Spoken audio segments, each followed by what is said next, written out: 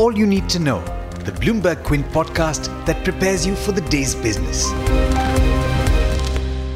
Good morning and happy Friday to you. I'm Alex Matthew. I know I sound a little different, but this is still me. I'm just a little under the weather. Nothing a nice hot cup of ginger tea won't fix. Let's take you through everything that you need to know at the start of Friday, the 14th of February. The White House's top economic advisor heightened U.S. criticism of China's response to the coronavirus outbreak, echoing ongoing doubts about the accuracy of counts of new cases and deaths.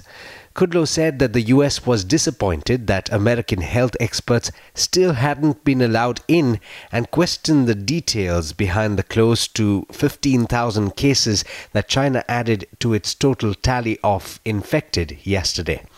A top WHO official said that many of the cases that were added yesterday date back days and weeks and are the result of a change in China's method of counting the number of infections.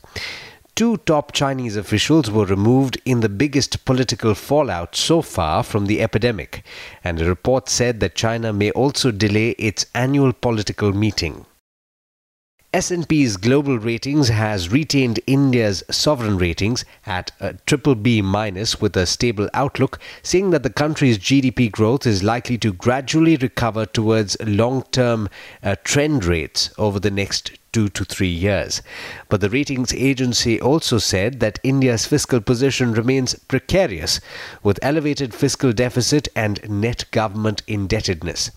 It expects there to be limited fiscal consolidation over the next few years. Financial creditors to Amtek Auto have approved a resolution plan submitted by Deccan Value Investors. The stressed auto parts maker informed the exchanges that its committee of creditors had voted in majority for the plan submitted by Deccan Value Investors through a voting process between the 7th and 11th of February. Deccan Value Investors has, according to a person Bloomberg Quint spoke to, offered 2,700 crore rupees to the financial creditors as part of the plan. Of this, 500 crores would be paid upfront, while 1,800 crore will be repaid through future receivables. The resolution plan implies a 78% haircut for the financial creditors. Vodafone Idea has reported a greater than expected loss in the quarter ended December amid concerns about the telecom operator's ability to remain in business. The telecom operator's net loss stood at 6,438.8 crore rupees compared with a loss of 50,922 crore rupees in the 3 months ended September, according to an exchange filing. In fact, the company said in a statement that the existing material uncertainty on account of pending liabilities casts a significant doubt on its ability to continue as a going concern. The 15th Finance Commission has set up a panel to examine if India needs a separate mechanism to fund defense and internal security. More details on that in the story on the website bloombergquint.com. In international news, the US raised the stakes in its battle with Huawei, using a law historically associated with prosecuting mafia figures to claim that the Chinese company engaged in decades of intellectual property theft. The fresh allegations raised the stakes by including racketeering, conspiracy, increasing the potential punishment. Tesla is selling about $2 billion of common stock, taking advantage of its surging shares just 2 weeks after Elon Musk said raising capital doesn't make sense. Assuming underwriters exercise their option to purchase additional securities, the offering could bring in about $2.3 billion in proceeds, according to a Tesla statement. That will help fund as much as $3.5 billion in capital expenditures this year, a plan that the company disclosed less than an hour before it announced its fundraising plans. In international markets, US equities had a turbulent Thursday, fluctuating between gains and losses on mixed news about the coronavirus outbreak, only to fade after the Federal Reserve Bank of New York said it will further shrink repurchase agreement operations. The S&P 500 and the Nasdaq ended lower by less than 0.2%, while the Dow declined by about 0.4%.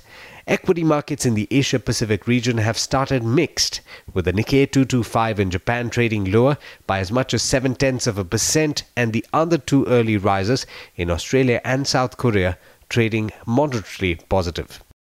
And with that, it's over to Darshan Mehta for the trade setup for the day in India.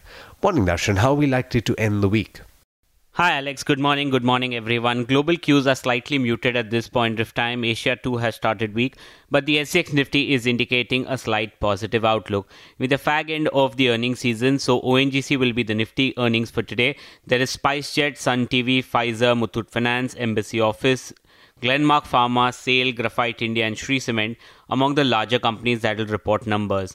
Among the results announced, BPCL results were in line with estimates. Revenues up 16%, profit down 26%, EBITDA up 14%. The calculated GRMs came in at $3.26 per barrel versus an estimate of $3.48. The profit was down due to lower other income and tax reversal last year. Nestle results were in line with estimates. The revenues up 9%, profit up 38%, EBITDA was up 23%. The gross margins were hit owing to higher input costs and the EBITDA was hit on raw material cost. The rise in dairy input and sugar prices has impacted the gross margins. The domestic sales is up 10%, exports is down 10% because of Turkey exports. Vodafone Idea revenues were up 2%, EBITDA up 0.7%. There was a net loss of 6,400 crores. The ARPUs were up 2% and because of an addition of 8 million 4G subscribers. The management has indicated that around 85% of the guided synergies has been achieved by this quarter. The company said there is also a doubt on the ability to continue as a going concern. Remember, the AGR outcome that happens today will be the key monitorable. Apollo Hospitals results above estimates, revenues up 17%, profit up 83%, EBITDA up 53%. The revenue growth was led by strong performance of the new hospital. Healthcare services was up 12%, pharmacy up 12% and clinics up 22%. Page Industries results were below estimates, revenues up 7%, EBITDA down 16% and profit down 15%. The volume degrowth was at 2.8% versus a 12% growth last time around.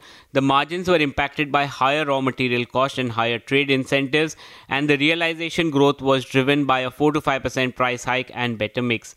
Lemon Tree Hotels revenues up 40%, EBITDA up 65%, profit down 2%.